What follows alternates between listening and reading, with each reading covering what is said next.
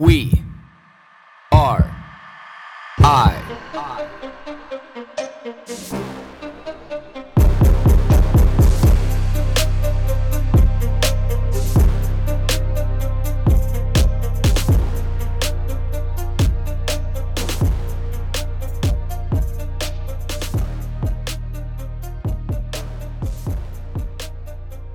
Welcome everybody to this bright, sunny, beautiful day. I decided to do this outside, obviously because of the time of year that it is.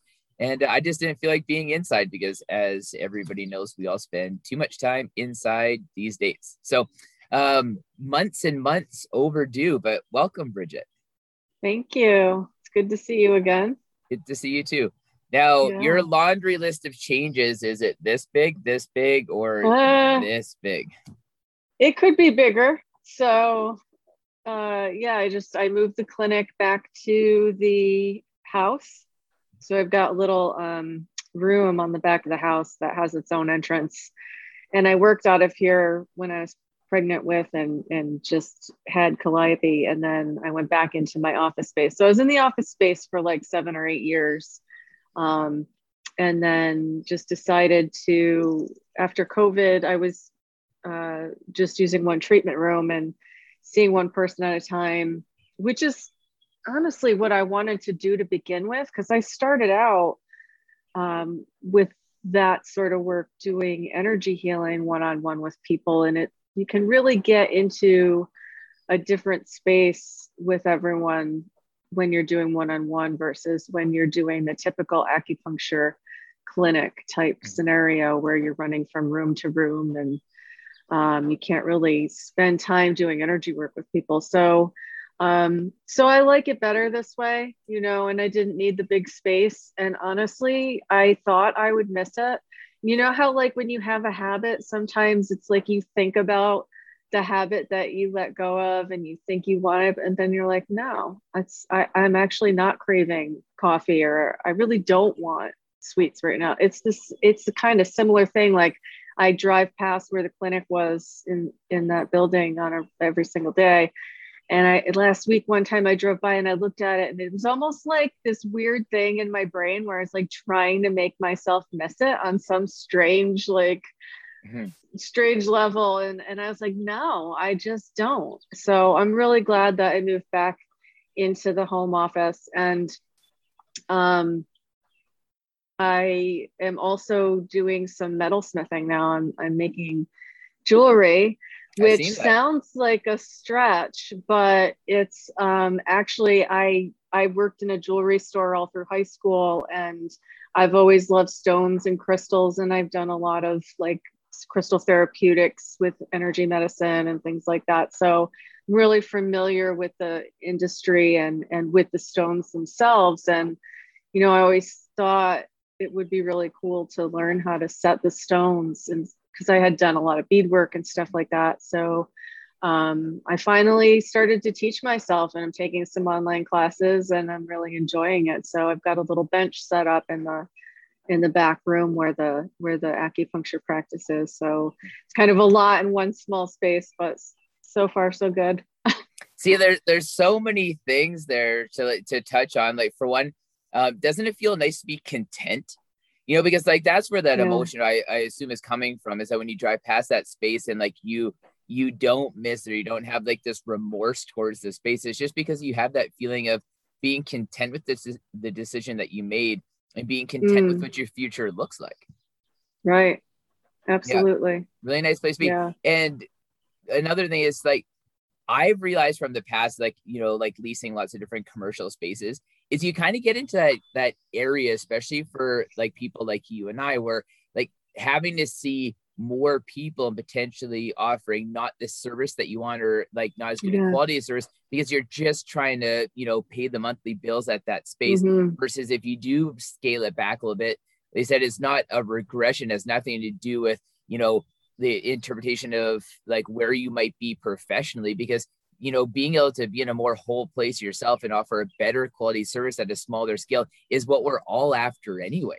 It's not chasing just offering like that, real like flamboyant public service where you're seeing like multiple people treating multiple people in different rooms, or 3 or 4 people in one room doing acupuncture things. Like we do a lot of that just to be able to make more money, to be able to pay for the things that like exactly accumulated, but like scale all that back. And it's like, now you found a hobby of like, you've reconnected with this thing that you really like. And like, I see that where like you scaled your life down, but like the quality of your life seems like it's dramatically increased. Absolutely. That's the way I feel. You know, I don't feel stressed about that additional overhead. I can afford, so far, knock wood, to put the money into materials, and like I want to get a jewelry bench because I just have a table, and you know, stuff like that I'd have to like really plan for, or wish that I had or something, and it would take me longer to get to. And right now, if everything continues the way it is, it's okay. Yeah, and the other thing is it made me realize like what my beliefs were connected to having that space, that public space, like I had with the clinic. How my ego was attached to that presentation for people coming in for the first time that didn't know me. And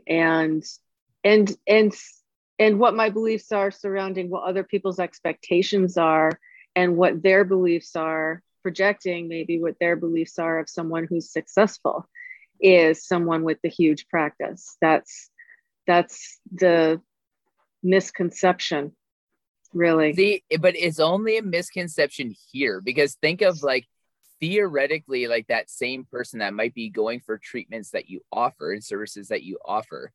And then like I connect that same person with somebody who would probably fly to India, hop on like a little, you know, like broken down truck maybe, or something, to be able to, you know, go into like the jungle, then, you know, would walk to like this ashram that, you know, may not even have like running water, and like this really scaled back, you know, from what we would expect in Western culture. You walk into like this commercial business, it's this spa like feel, and there's all these employees, it's all service, but we would value that experience. But then here, it's like our minds just forget about all of that, and we just let it go. Like it just doesn't make any sense to me.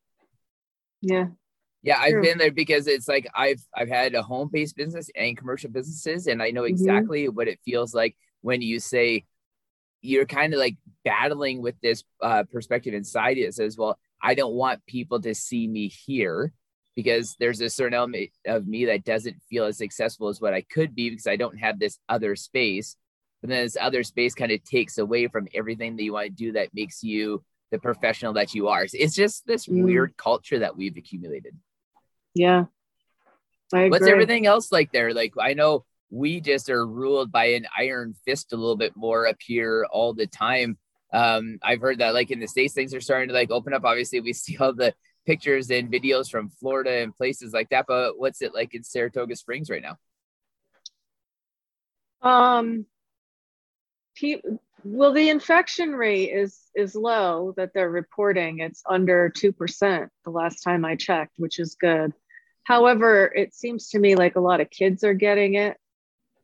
And I think in part it has to do with things reopening and people being like, you know, all caution to the wind because they've been vaccinated or they're half vaccinated and they're tired of it, and you know, just are not being as, people aren't as informed as they should be about what the reality of vaccination means in terms of COVID.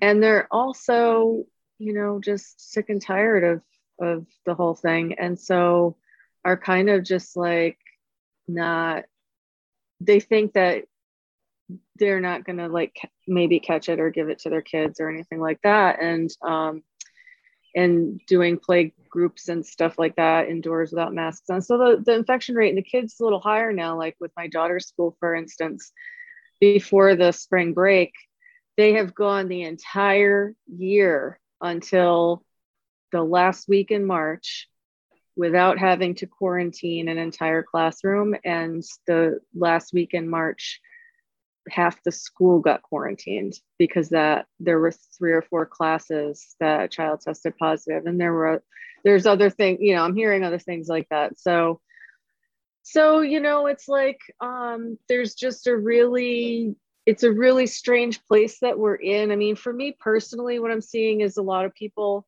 are wearing masks, but then a lot of people aren't out on the streets and stuff. The CDC has given out kind of confusing information once again.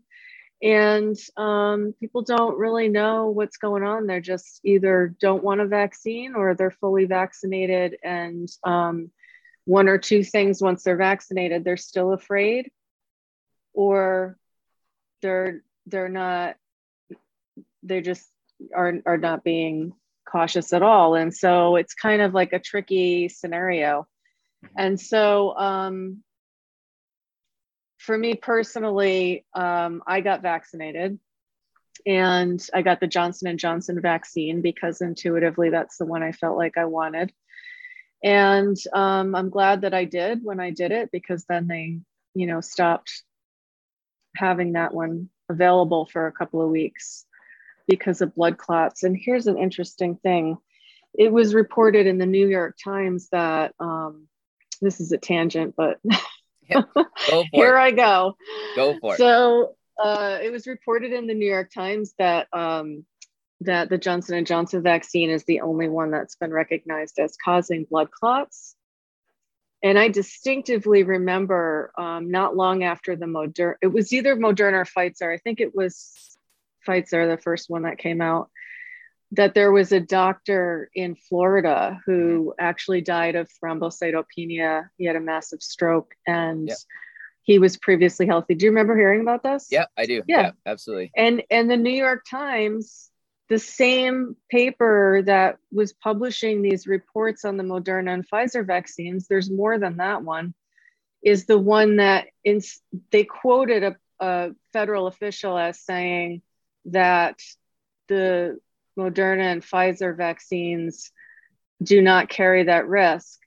However, later in the article, they never followed that up with the fact that there were accusations of it, but the federal government never followed up on the Moderna and Pfizer risks. So really, there is this risk with all of the vaccines, but that's not what is being reported. And I find that very interesting.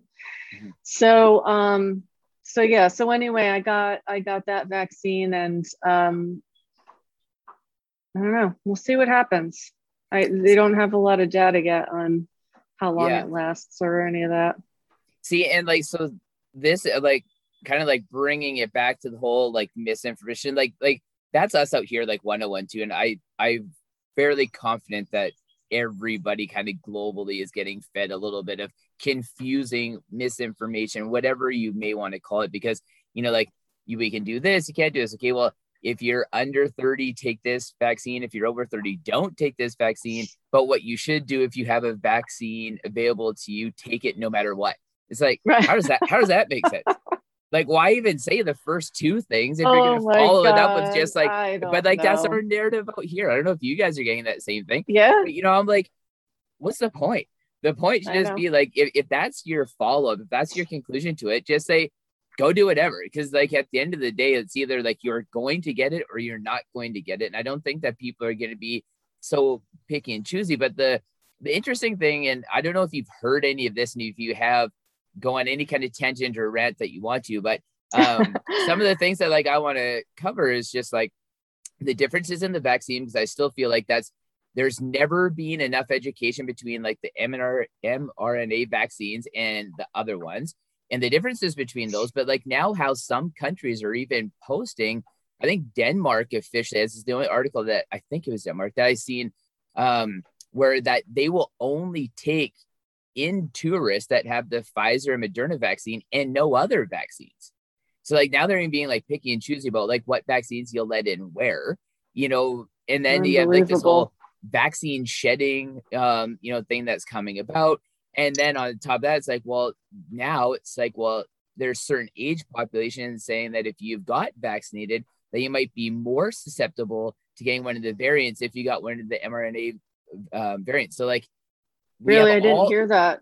yeah, like you have like all of these different things. And like I said, I haven't done a whole lot of research like into like any one of them specifically, because I feel like any specific topic with COVID is just like an immediately like you're to the center of the earth. That rabbit hole gets so deep and stuff. But it's like, but like the thing is like we can't deny like a lot of these things do become a little bit, you know, prevalent. They are a part of it. And, you know, rushing these vaccines like this up into this point, it's like, well, but we need to talk about these things. The part for me that I have like the hardest part with all like just drives me bananas is it's the only narrative is that one, like what we just talked about. It's like, get this vaccine if you're under 30, get this vaccine if you're over 30, you know, but if you have a vaccine that you can get, just take it, period. Why is that confusing narrative the only narrative that's being promoted? And why is nothing else being talked about? Like, I have a really tough time with that, because then you just tunnel vision people. And it's like, when did it get to be like a point that we don't actually look at wanting to educate anybody and just like force the force fed message is, you know, like there should be a risk, or there might be a risk if you take it if you're under this age. There might not be a risk if you take it over that age. So you should take a different one, but take anything. Like, why is that the message? Because like that message doesn't make sense to me. Like, and for me, then it's just like, well, if you want me to enter into like this agreement with you based on that intellectual property, I'm out. I can't have a conversation with somebody where like that's their argument, you know, or just like, you know, it's just like I've realized there's nothing past that, because it's like logically something like that doesn't make sense to me. It's like, well, if there's a risk for me, why you would even suggest that if I'm under 30, I take this one, or over 30, take this one. Like, why not tell me why? Or why then follow is like, well, there might be a risk, but maybe the risk isn't that great of it, or not that big of a deal. So just do whatever you want anyway. It's just like, well, how about I just not wear a mask then? Or like, how about I just not sanitize my hands? Or, you know, like how about how sanitizing everything was a big deal, and then it became not a big deal, but nobody ever talked about it, but everybody kept sanitizing everything. It's just like, well, but then they say like this surface rate of infection is extremely low. Like you don't even, or shouldn't even have to sanitize stuff. Just clean things like you normally would, but we don't have to be so hypersensitive with cleaning things. But again, it's not really talked about, but everywhere you go, there's still hand sanitizing things everywhere. You know, and the interesting thing with this too, is I think that the guidelines that at least in the United States are being set forth are not entirely based in the science. I think that they're taking into consideration a lot of economical and other factors when they make the guidelines. And I think that that's part of why it is so confusing, because they're not being straight, and they're not coming straight from the science, and they're not talking to people about adapting to the reality of what this thing is. They're not telling anyone exactly what it is, because they don't completely know themselves, maybe. And then from there, like I said, the guidelines take into account other things other than the hard science. And part of the reason for that is because they don't have a lot of hard science. Part of the reason for that is some of what's accepted as hard science at first ends up changing a few months later. So yeah, it's a tricky, it's just a bizarre scenario all the way around. Well, and like that, like the point is actually funny, because like right before we hopped on this chat, I looked at somebody that, you know, like I know and I trust and I respect her, but she posted this thing on Instagram that I thought was really interesting. And she's just like, do you remember when we were told cigarettes were good? Do you remember when we were told asbestos was good? Like, do you remember when we were told, you know, like just like these different little milestones, how like this science, you know, like at the time, you know, so they're good, but then it looped back around. And, you know, obviously I take that like subjectively, and anybody listening, you know, I take too, but again, it's that there's two sides to all stories. And like, that's with this, is that it's become such a tunnel vision story that it's like, the only thing is that like, you know, everything is crazy. You should not accept any theory, anything except for like all the vaccines are just awesome and amazing. And it's like, I'm sure there's something else we should be talking about here, because whenever we get so tunnel vision with anything in life, no matter what it is, like it's not good. And like that's the problem where I have. It's like, why can't we? Or why does it seem like we're not allowed, or why we shouldn't, or why even all the voices that talk about it on like YouTube or social media or any of these different platforms, the content gets pulled. Like we're not even allowed to Yeah. have like open debate and conversations about what alternative narratives may be. And the interesting part to me is like you see this really big groundswell of like doctors and psychologists and counselors actually starting to get really vocal about the effects of like what COVID-19 have had like on people that supersede like the dangers of COVID-19 itself and the variants and stuff. And I found Right. it like you've kind of always had like this underground population of doctors that have kind of talked about it. You know, lots of doctors have got their stuff pulled off YouTube, but like there's going to be so much of it now. Like you can't not run into it, even if you're not looking for it. Like there's just a lot of opinion that's starting to kind of like circulate and stuff, which I find to be refreshing because then it kind of pulls us out of the rabbit hole a little bit. And I think logic starts to play in a little bit more about, well, what should we be doing? And like, what is reasonable? Because I find that's the one thing for like us up here is because, you know, like our third wave wasn't supposed to be till September. And now it's just magically before May long weekend. So I always tell everybody like my logic with this, with our government now says the fourth wave is going to be before summer. The fifth wave is going to be when kids go back to school. The sixth wave is going to be, you know, at Christmas time. The seventh wave is going to be like after the kids come back from Christmas holidays, because those are just the cycles of how we go through infections normally anyway. Like, and that's always been like that. So like, Mm. where does logic and where does reason come in as saying, maybe we need to do something a little bit different? And that's where a conversation to me happens, because then you don't get people who are like, I feel like what you said, you know, like you have all these people that are like, well, now I'm vaccinated, I'm completely free, but I can do whatever I want. And, you know, maybe helping or hindering, we don't know. But like, I just feel like because we want to make it so polarizing, like there's this only tunnel vision perspective you should have. And if you're outside of that, you're this far right crazy person. But it's like, well, there should be something, because I feel like we'd have more respect for each other's opinions if we allowed more opinion to be able to enter the discussion, except for the only opinion that like we should shut down the economy, get vaccinated, and then once that happens, then we can get back to normal. Right. That's my rant. Yeah.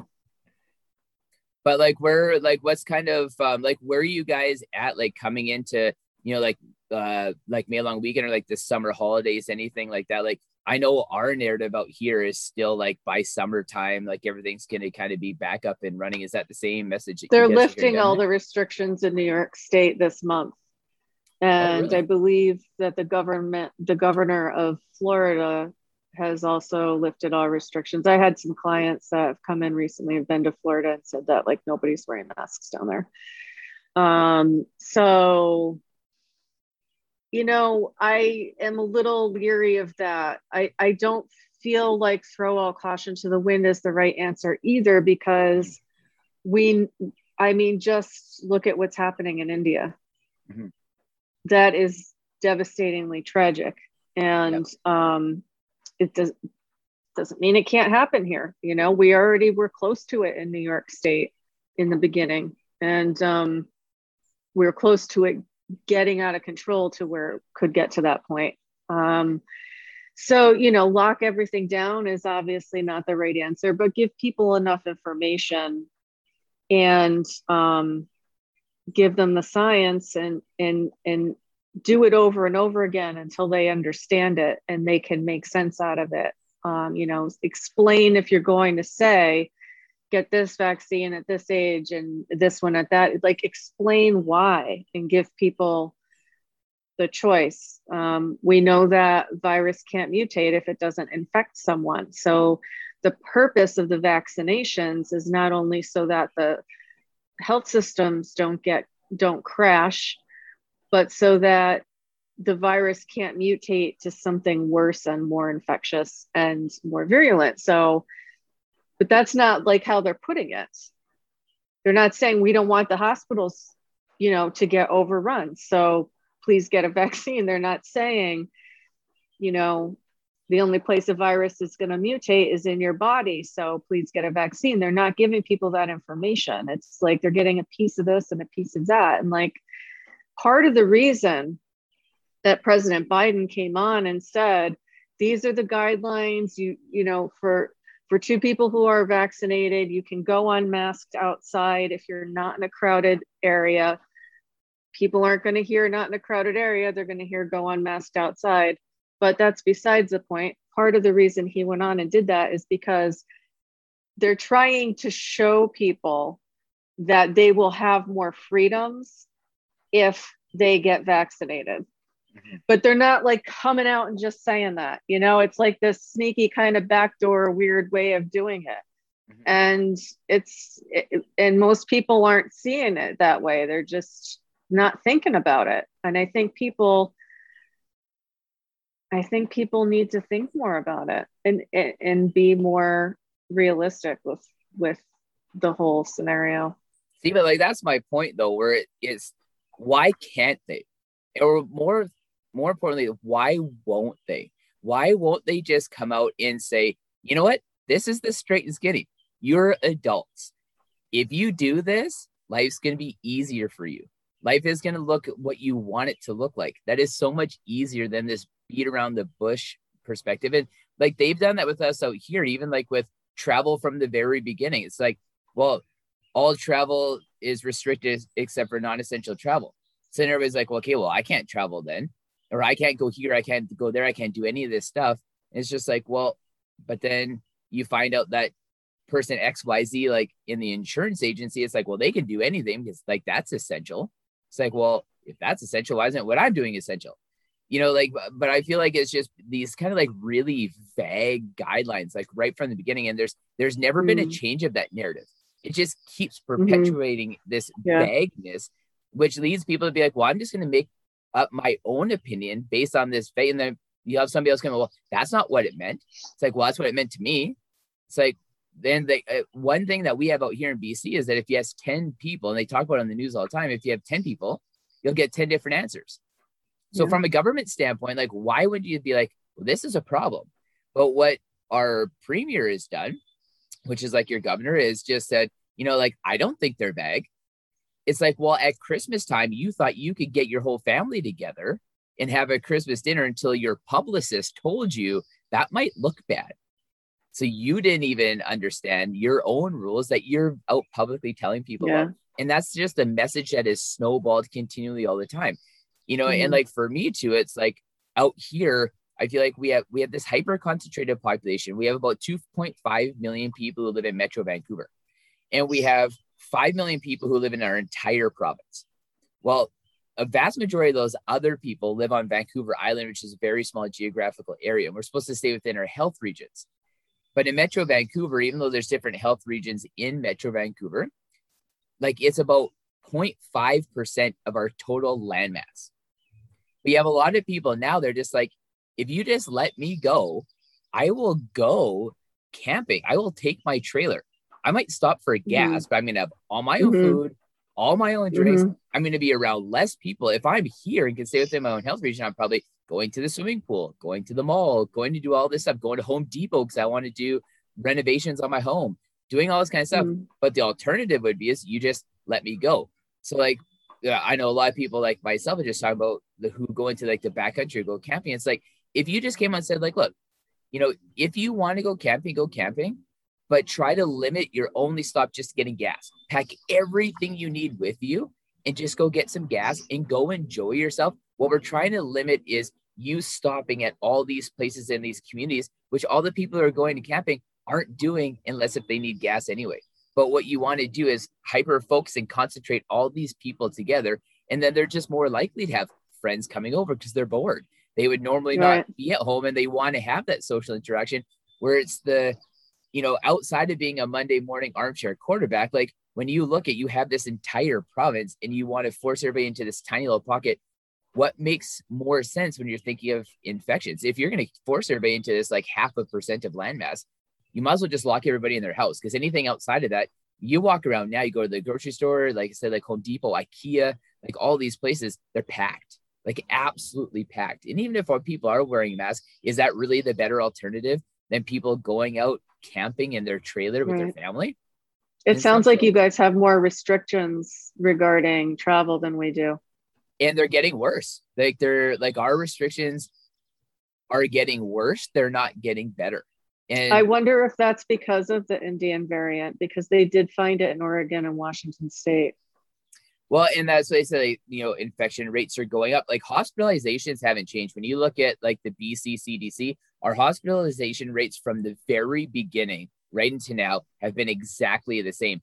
You know, but like our cases have gone up, but the effect of those cases has not changed. Like there is still a very baseline, like the CDC puts it out, but nobody looks at it and never gets reported on. You know, but now because the cases are going up, they're like, we have our government officials saying, okay, well, the cases have gone up now, so we got to freak out again. But if you just look at the hospitalizations, you know, like, yeah, you might have had like a 60% increase in cases, but if your hospitalizations have had like a 2% increase, like, what are we really talking about here now? Right. So exactly. like, yeah, so this is kind of like where we're at, where it's like Canada's kind of getting to this really weird place. And like the provinces are slowly just like buying into this system of locking down more and more and having more restrictions all the time. And it's just and then like you said, then in the States, you have like all these states lifting restrictions and stuff. And to me, like when we see that, it only creates more like resentment when you see other people who are in this very same similar situation, but it's very different methodologies of how it's being handled. You know, which like you guys see in the States between like Florida and Texas and like some of these places where it's like they've had very different methodologies right from the very beginning. And it's not like they're any worse for the wear than what anybody else has been. So yeah, I want your opinion on vaccine shedding. Have you heard anything about this? Do you know anything about it? I don't really see how that can, because what would you be shedding? You'd be shedding the spike protein because it's not the actual virus. So I don't understand how. I've had people come into me and say that, and I can see that being an argument if it were a live viral vaccine, like some of the flu vaccines have been, but it's just the programming for your body to make a spike protein and then react to it. So I don't understand how shedding a spike protein could give somebody the virus. Maybe because it's not the whole virus. Yeah. Like what is a spike protein specifically? Like when people talk about like, oh, I might come in contact with this spike protein, like what is that?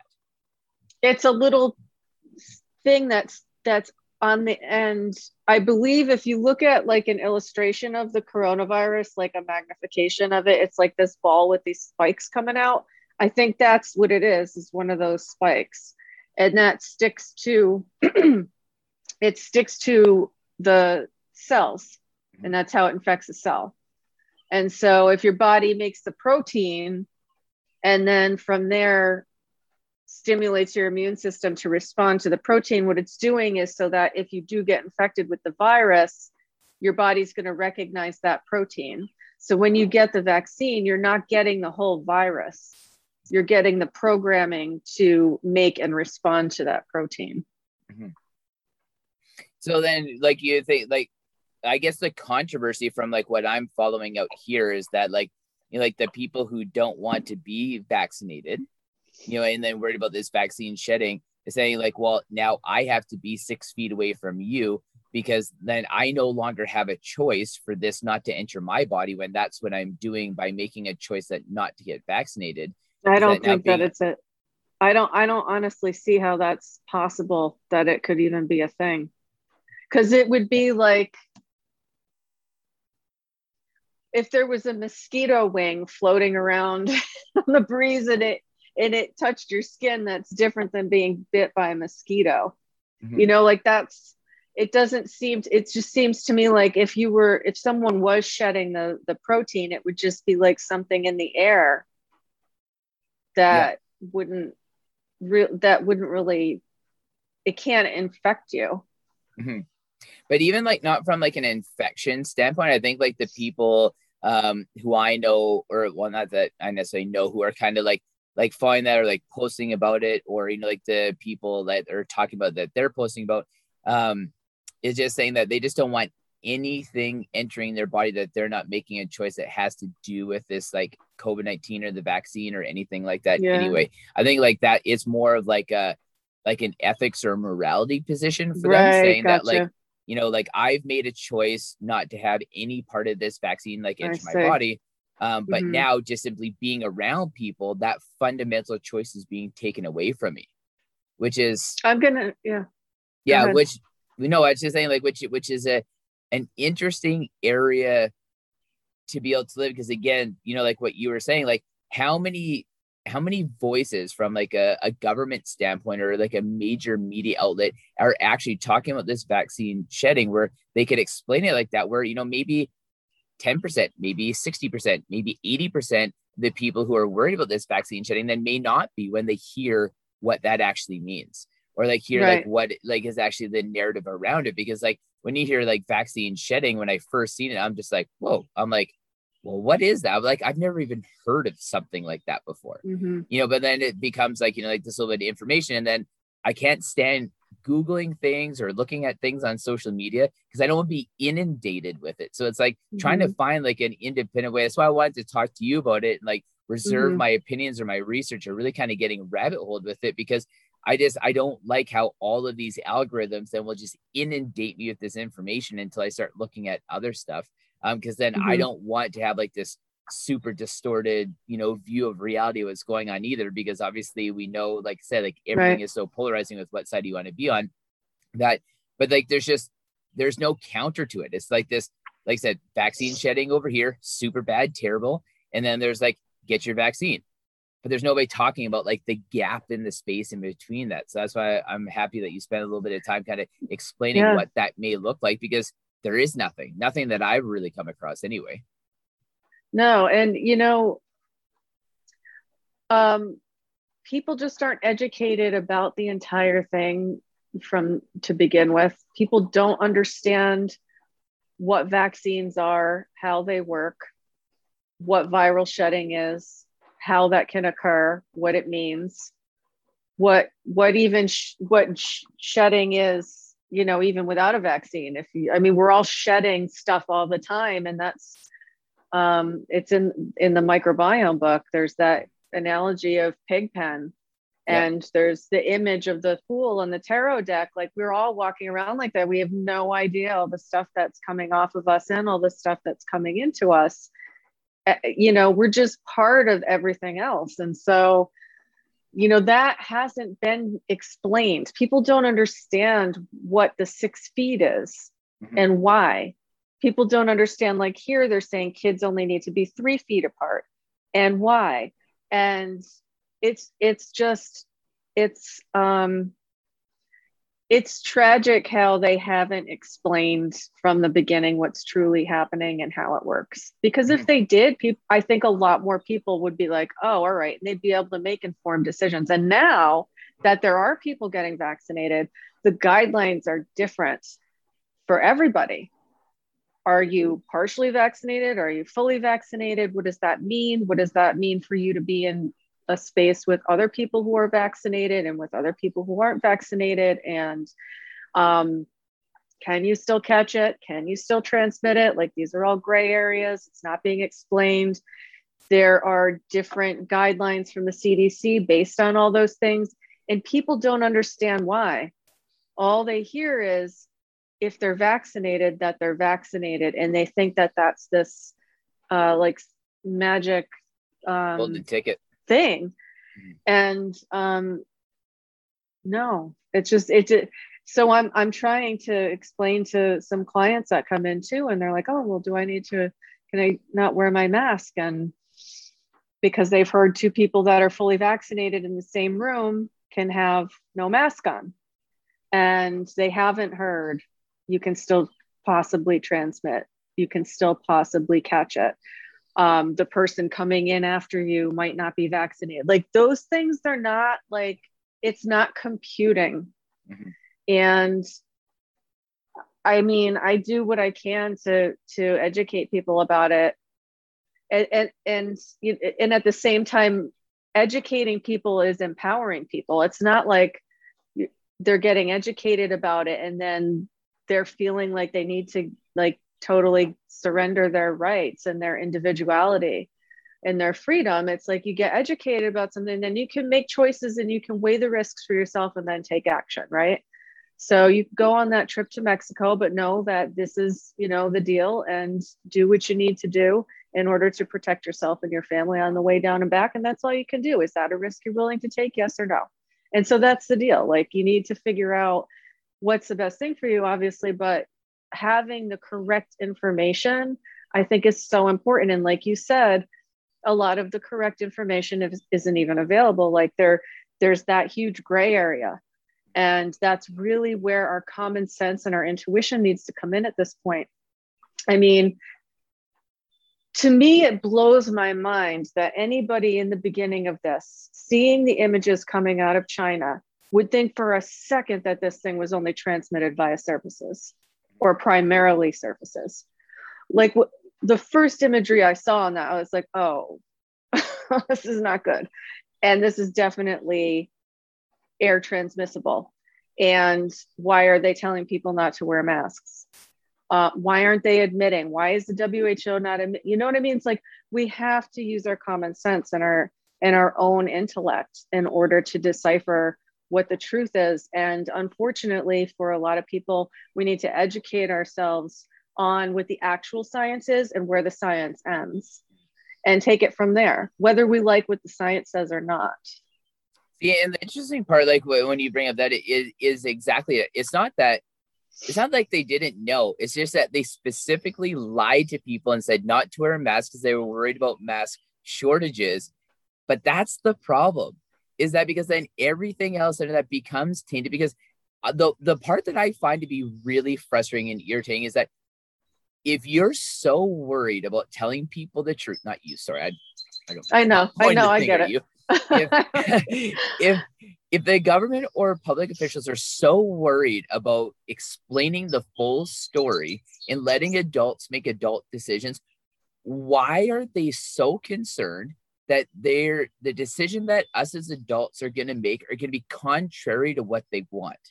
That's the astonishing part to me. Yeah. Is that you think you have to lie, manipulate, and steal to be able to force people to think how you want them to think. Instead, just giving them the information they need to be able to make informed adult decisions. Right. Because the one thing that I say to people, I'm like, I'm not going to get vaccinated right now. That's my opinion. It's not that I'm not going to. One thing that'll really come to head to me is because I love to travel.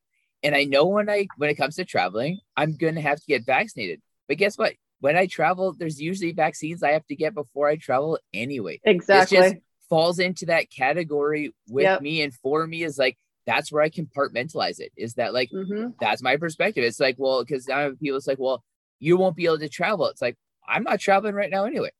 Like, right. I would love to go to Costa Rica right now and just like hang out for a little while. But I'm like, right now, that's not an option to me. When it becomes an option, and if Costa Rica says you need to have a COVID-19 vaccination, well, guess what?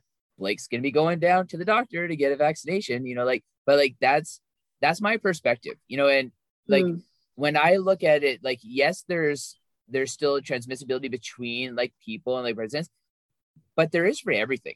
Now, if this was as serious as what they said it was going to be at the beginning, and there was an actual relative transfer to things like the Spanish flu, then I would. But that's my adult decision. But when you tell me something like death is looming, and it's not, like, I'm going to make the decision what's best for me based on that, because I spend enough time talking to people, and I will spend time on PubMed. I will spend some time on the internet. I will research both sides. Like, I will try to look at all of the different opinions, multiple different news outlets from like around the world, and say, what are some of the other narratives around this?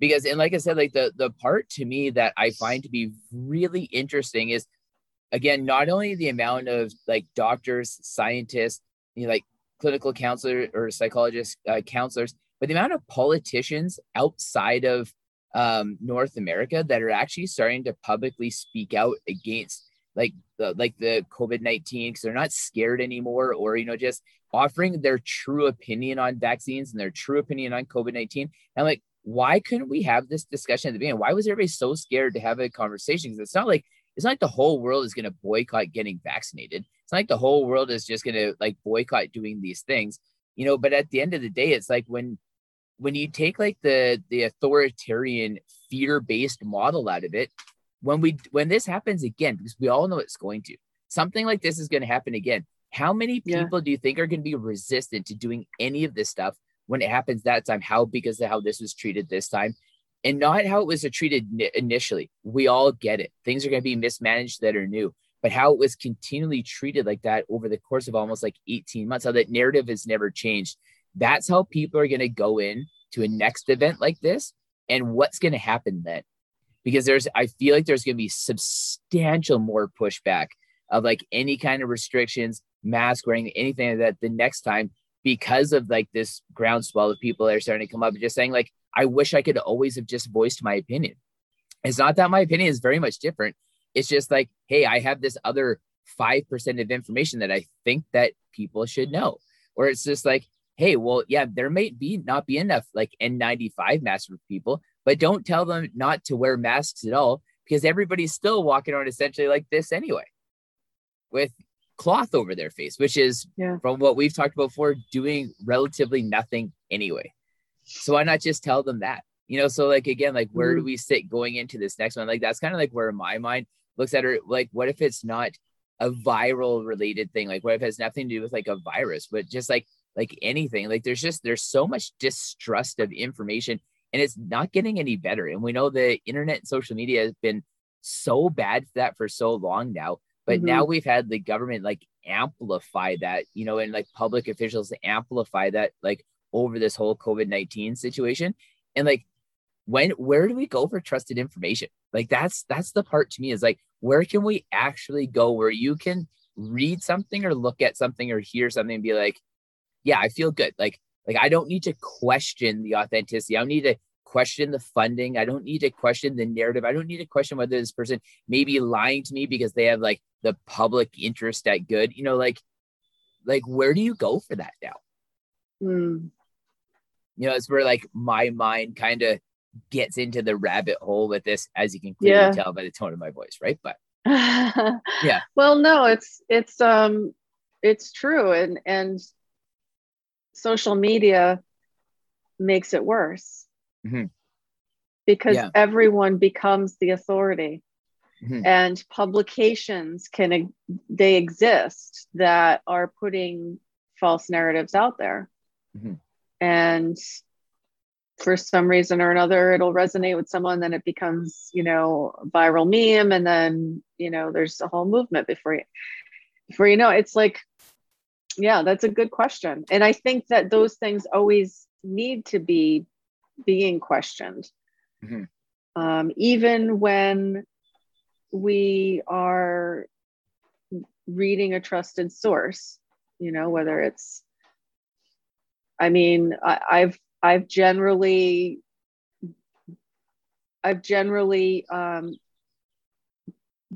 been okay with the New York Times. That's why I was so surprised when they wrote that one article the way they did. I was like, that's not cool. But you know, but that's not my only source either, right? Like, I'm talking to people who are having the experiential awareness of treating people with long COVID. I'm talking to people who have connections with doctors in China, especially, you know, like when this first emerged.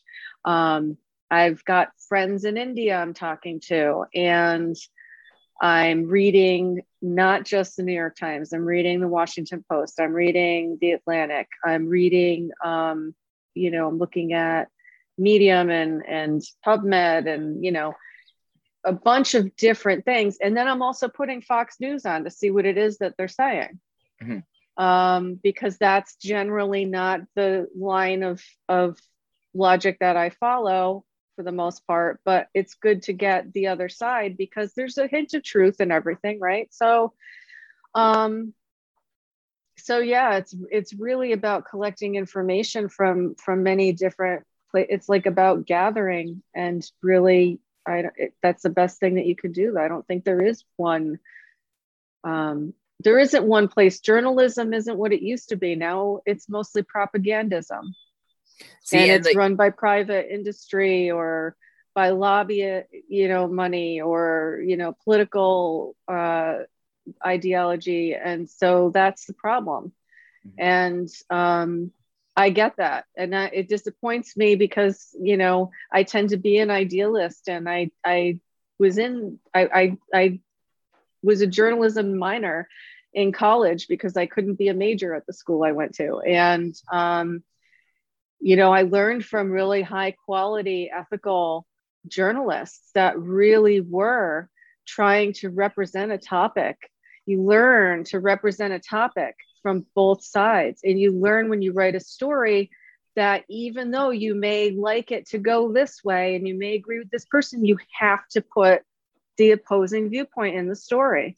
And so that way people are getting both sides of the story. And that is not the way it's done anymore. Mm-hmm. And that's a huge problem because, like you said, where do people go? Well, see, and like the thing is, like, you kind of outlined like a really key piece of framework. There's like, you listed probably 8, 10, 12 different places that you go to be able to collect information, like what you said. But the one thing like that, when I talk to people, I'm like, what independent research have you done? Like what one article have you looked at except for just this pumped out like narrative, this auditory narrative that like you hear on the radio or that you might watch on TV? But what have you done past that? Almost everybody says nothing. And like that worries me. It's like how easily we can be spoon-fed information without even subjectively looking at like, is there one other article I should be looking at here? Is there any other perspective? Like, exactly. Like what would happen if I spent an hour researching the opposite of what I just heard? Because like, how many people do what you do where you turn on Fox because you don't Not agree many. with them? That's the most healthy thing you can do. Because then you're not just trapped in the land of confirmation bias. Like we're like, oh, I'm going to turn on like, MSNBC or, because that's what I believe in. So that's the only news outlet I'm going to look at. Like, well, you go the opposite way and say, I'm going to actually challenge my viewpoints, because it's like what everybody says about sarcasm. There's some truth in all sarcasm. Well, this is going to be exactly the same way. It's like, well, what little bit of information is going to challenge you to have an inspirational thought of like, maybe I should go look into this. But then are people even going to look into it past that anyway? And like, this is this culture that we've all morphed into now, where it's just, I'm going to blindly trust this information. And even when you look at like how many media companies or like the big top ones own all these little ones, even if you might be looking at like 4 or 5 different sources, do you know that they're all owned by the same company? Because they typically are. Like do you specifically look at like, what's the opposing view? Where can I go to find the opposing view to like how I feel? And like, that's why, like, for me, it's like, I love having conversations with you. It's like, I know that like, we typically kind of, a little bit on like either side of it, but there's a lot of stuff where we meet in the middle. And I feel like those are the conversations that if people were allowed to have that common ground, we probably would have done a way better job, all of us, of being able to handle this if both of those conversations could have in the middle ground was found, except for just only having to listen to this and this only. And stuff. And, like, that's the big takeaway. And I'm really glad that you highlighted that, because it is something that we have that personal responsibility to us. Because I specifically try to be inflammatory to people when they say, well, I listen to this, and because it's within the public good or within the public interest or socially responsible, I do this. I'm like, yeah, well, so were a lot of things. I'm sure. So a lot it's of people, not driving your car or eating meat. Yeah, I like don't see everyone stopping that right away. That's what I mean. But I'm sure a lot of people probably in Germany, when Hitler is in power, that probably thought they were doing a lot of stuff that's in the public interest too, because they didn't look past that. I'm sure a lot of people that lived in a communist society thought like, hey, I'm doing this to be socially responsible. Turned out to be not that great of an idea. Even when we made like things like marijuana illegal, we were doing that to be socially responsible. Look how that turned out.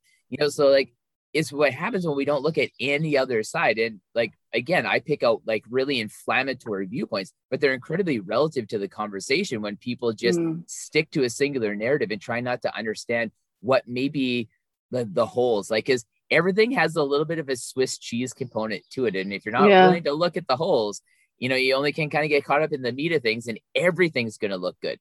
And the internet's proved that to us. If you want something to be good, or if you want something to be true, it's really easy to be able to do that these days.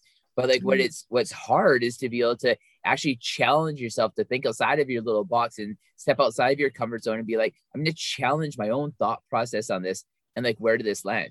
You know, and I find that like for me, I typically think I'm a little bit of that happy medium where it's just like, I'm not an anti-vaxxer. I'm not a pro-vaxxer. I'm just a vaccinator Right. at a specific point in time when it becomes relevant to my life. I'm going to do it. That could be in a day from now. It could be in a week from now. It could be for a month from now. Totally fine. But the only thing is I wasn't vaccinated for a lot of other things until it was a necessity either. You know, so when people say it's like, well, it's an immediate necessity now, I'm like, what is it? You know, like, because there's a lot of other things that like you're not vaccinated for that there might be at a point in time where it becomes an immediate necessity for you to get, but it doesn't mean it's an immediate necessity now. But it's like, there's a wall there. There's like a restriction of thought that's like, well, that doesn't make sense to me. It's just like, well, why don't you just get vaccinated for everything, for every place you could potentially travel then? Just in case of you might end up traveling there, you know, like just a little bit of a challenge. I'm not saying that the way that I think is the best way to think, but it's an alternative, or it challenges an alternative way of thought. And you can see on that scale where you may or may not land. You know, it may make it so that you're not camped outside of Walgreens looking, you know, for your vaccine and like, you know, paying people to take their spot in line. You might feel more comfortable waiting 2 weeks. You know what I mean? And you're not so stressed out because that anxiety that you're going to feel along the way is not healthy for you either. Right. But we're all really comfortable with like assuming that like that super anxious anxiety of like, when can I get it? When can I get it? When can I get it? It's just like, why don't you just relax? Because you know what? What are you going to change really after the fact anyway? Because there's not a whole lot that's going to change for you, except for these now super confusing guidelines of like, you know, if you fall into category A, B, C, D, E, F, G, H, I, you can do things different to those categories. And then I'll just let you micromanage what category you fall in. And then if you step outside that, I'll tell you that you're wrong, instead of just creating like a singular category or like a couple categories that everybody fits into. Right. Yeah. But all that aside, I'm going to shift gears a little bit here because I want to ask you how you picked, I think we talked about this before, but I couldn't remember because I want to ask you something after the fact, how you picked the topics for your first 2 books. Well, the topic for the first book I picked because it was something that I was interested in, quite honestly. When I was in Chinese medicine school, I was interested in discerning the similarities between Chinese medicine and Ayurveda. And in a large part, the training in Chinese medicine, although it stems from Taoist thought, it has been made very clinical as a result of the way it's evolved in China and then been passed over to the Western world. So it was a little too clinical for my philosophical, spiritual underpinnings, and I knew there was more to it than what I was being taught, and it wasn't like it wasn't presented in some ways as a very Taoist art, but in order to, you know, pass the exam that you have to take to get licensed, certain things need to be covered in those 3 long years. So I was looking to Ayurveda because my background was more solidly in Indian traditions than in Chinese traditions. I had been more exposed to, you know, yoga and meditation from the Indian tradition prior to that, and had studied it for quite some time before that. And so the essence of that made more sense to me. And so I was able to figure out, you know, what the differences and similarities were in the 5 elements between the 2 systems, for example. And then in my own practice, I found myself giving more Ayurveda lifestyle recommendations than Chinese. And I have just filing cabinets full of like sheets, you know, that I'd be handing out people things for this and that and the other thing. And I always kind of thought in the back of my mind, maybe I should just kind of put this all together. And then by chance, I ended up with the acquisitions editor at launch of Inner Traditions, and he liked the idea. So that's what happened. They kind of pursued me on that one, honestly. There are only 1 or 2 other books that are really in that vein. So there's not a huge genre for it. There's not a lot of competition for it.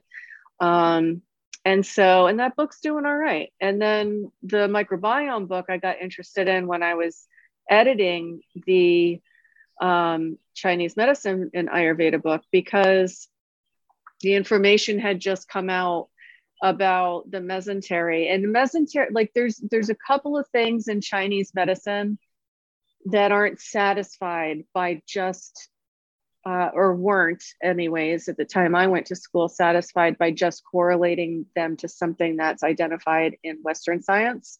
And those are the sanjiao and the mesentery lining. So the mesentery is quite a different animal in the Chinese system. And the sanjiao is what was recently discovered as being the interstitium, which they couldn't even see before in Western science because there just wasn't the technology to view it. And that fascinated me when I saw that they named the mesentery an actual organ and were starting to look at it in terms of function and not just structure, because it was something that like had really like stimulated my interest when I was in Chinese medicine school. And so then when I went deeper into it, and there's information about the tie-in with the microbiome and the microbiome and the chi, like there was a lot of things, the spleen chi and the Agni in Ayurveda. There's so many things that the microbiome does in the body that are in Chinese medicine and Ayurveda. And it just was an area that interested me. And so I pitched the idea and we went with it. Is there anything new on the chopping block, or are you kind of at this like what's next area? I'm kind of at this what's next area. My agent's trying to get me to write a book on energy medicine. Oh, okay. So, I want to try to sway your opinion right now. okay. I want to try to be, I want to look back at this conversation in like a year from now and be like, do you remember when we had this conversation Okay. about this book? I find there's nothing, and this is kind of like what it was with the microgut biome and, you know, in your first book, that there's nothing that I have really found that dives deep into mushrooms and their medicinal properties, you know, for the body in like a relatable way that's just really easy for people to read. And that's how you wrote your second book, where it was so easy. And like, and I know from like so many different cultures and, you know, so many different perspectives of medicine and like how popular they're becoming now. And, you know, they're like different mushrooms for different reasons, whether you're looking at psilocybin based ones, or if you're just looking at like your turkey tail or your lion's mane or your reishi, like there's so much interest behind it, and it's going to get exponentially more. But there's not a lot of really great information, you know, like, or it's not that there isn't, sorry, that's a poor choice of words. There's not a collection of that information that's easily digestible. And I don't know why. You know, I know there's a lot of good books, like, don't get me wrong, but like, and I don't know, maybe it's like your writing style or how like you wrote your second book, but because of that and like your experience and your background, I just think that you would be the perfect person to be able to write a book. That kind of starts to highlight it, because, you know, like it's amazing to me like how like scared people were to be able to talk about like mushrooms for medicinal properties. Like even if they weren't like psychedelic mushrooms, they had no psilocybin in them, but just like in general. And like I've always been a mushroom forager. Like my dad, when I was, you know, knee high to a grasshopper, like took me out. We used to forage for mushrooms in southern Alberta, and I loved it. So I've always had that component to me, where it's like very natural, like curiosity, like we would do that. And then moving into BC, like it's amazing. Like it blows my mind when I'm in the backcountry, because you can't help but stop. And everybody that I take into the backcountry eventually gets to this point where it's almost like there could be no trees left. There could be no bushes. There could be no streams. But like when you walk by and you see like this patch of like thousands of these brightly colored yellow and orange or purple like mushrooms, or just like the different styles and like the varieties, like it's always intriguing to people. And like I feel like there's this interesting connection between mushrooms and people, how it just sucks people in. And obviously we know, like, so from a medicinal standpoint, there's countless remedies that involve Yeah. like mushrooms from like multiple different therapies. Um, you know, but like I am thoroughly convinced because of some of the studies that I've read, and especially one that was commissioned out here at UBC. What they did is, and I'm sorry if we've talked about this before, that they took blackout tarps and they put them on top of this section of trees. And they left it there, I think it was 6 months or 8 months. And they came back and there was no difference to these trees, like at all. Like it was like they had gone through like photosynthesis the whole time. Like they were producing all this energy. They were perfectly healthy trees. And then they found out that there's this exchange that happens between the mycelium and the existing biological life around it, because the mushrooms and mycelium need the CO2 and the existing biological life around it needs the glucose. So there's actually like an exchange that happens between them where like the trees per se will exchange the CO2 with the mushroom so the mushroom can get or supply the glucose, you know, and the sugars that it needs for like the trees. And like I find that to be really interesting, especially because like mushrooms are kind of like little lungs, you know, how, you know, obviously they breathe in carbon dioxide and expel oxygen. So I find that to be like really interesting, and how they're not a plant, they're not an animal, you know, like they're kind of like their own species, like all on their own. But the part to me that I find to be the most the curiosity behind it is because there's a component like say Japanese forest bathing. Like obviously most people listening to this is going to know like what that is. But what I want to know if there's a direct connection between the mycelium layer of the earth and our fascia, because they're both very much similar when you kind of like pull it way back, like, you know, like 1,000-mile sky high view. They act very similar. Like there's a very similar kind of like properties between those two. So if you were to say like, you know, naked in the forest in a meadow, you know, like obviously there's a lot of components that, you know, kind of come along, you know, like with the holistic experience behind that.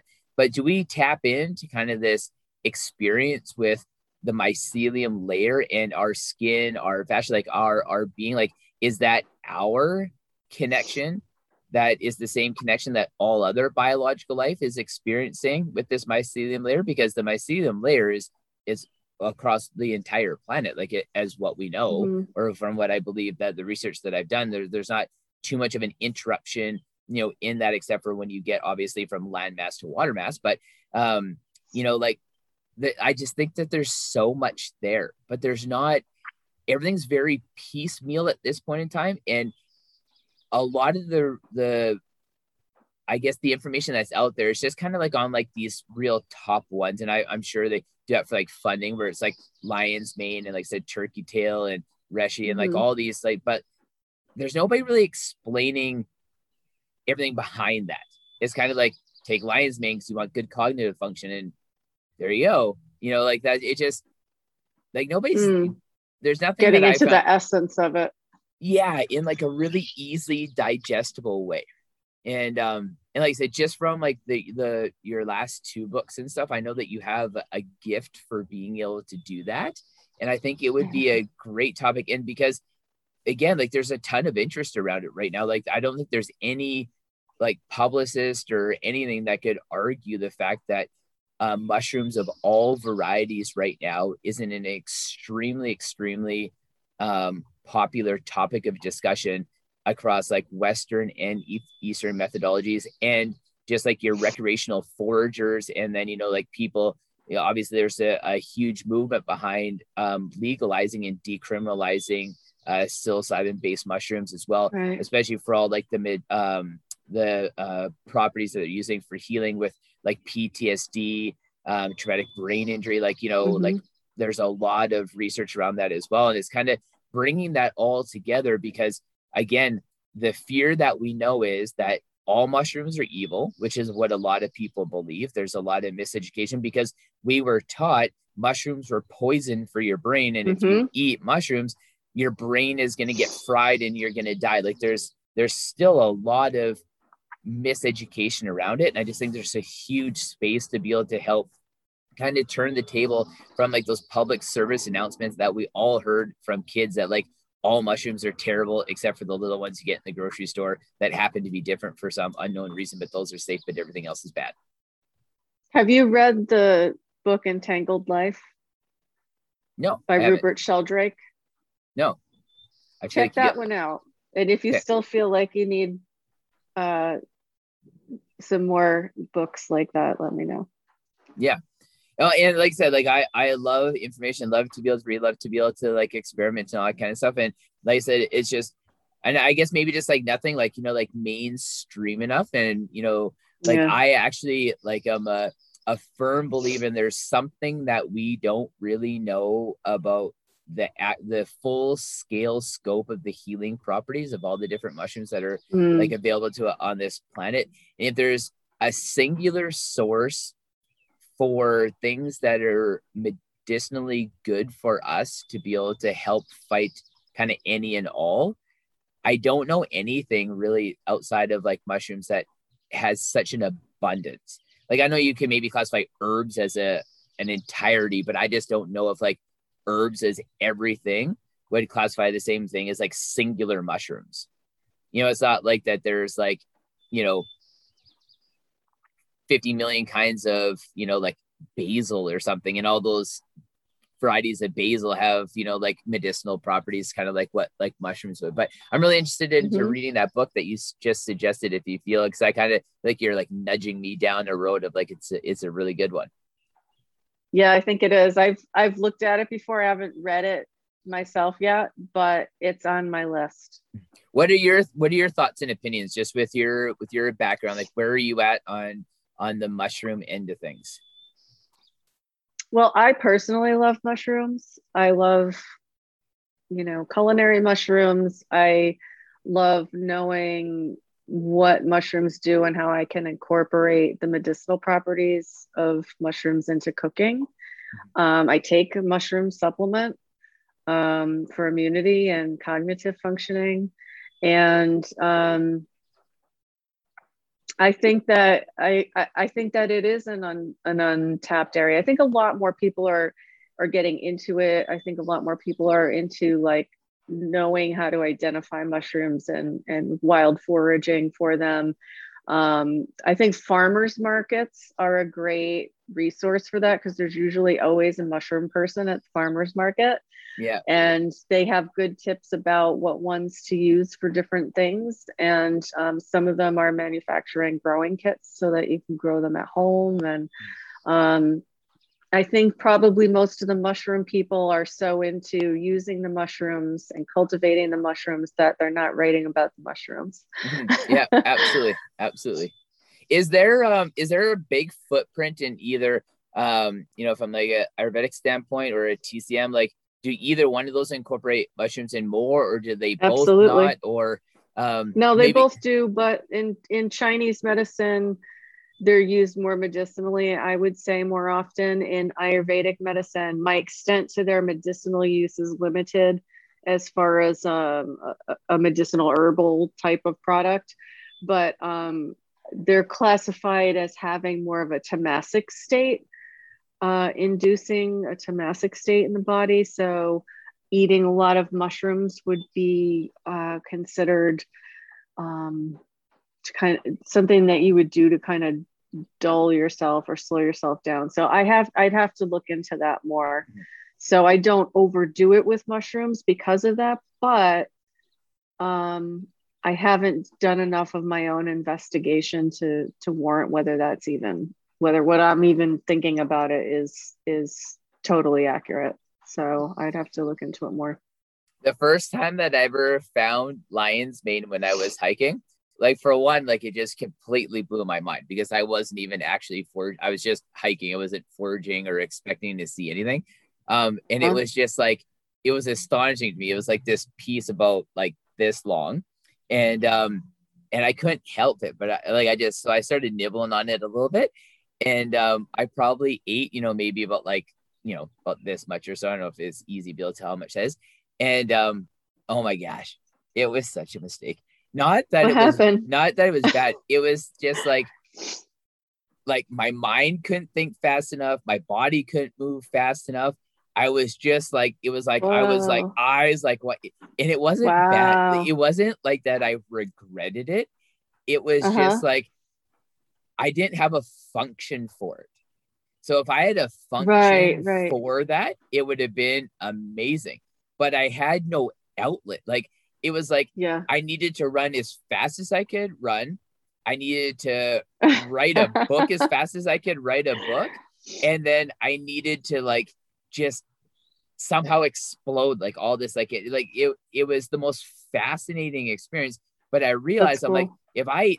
if I dried out this lion's mane and then like I encapsulate it and it's so fresh compared to like the pills that you would find in a lion's mane bottle, how much did I really eat? Like I still have like no idea. But I just Right. the one thing that I liked about it was that even though it was the most like intense state of hyper focus of everything, like aware of my body, like in like just my physical presence inside of this world, hyper focus on the world itself around me is like I said, like my cognitive capacity, my physical capacity being like so hyper aware of like all those things. And then all of a sudden it's just like, oh, we're just done with that now. It was just it was weird. It was just all of a sudden I just realized I'm like, all that's kind of gone. Huh.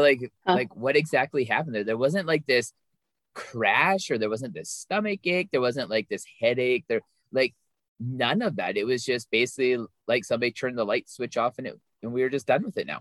It was Huh. this strangest, but like I probably arguably took like 100 or 300 times more than like what a recommended dosage is, just because Right. like who knows like what the bioavailability of like the active ingredients in that lion's mane is going to be by the time it actually gets to you.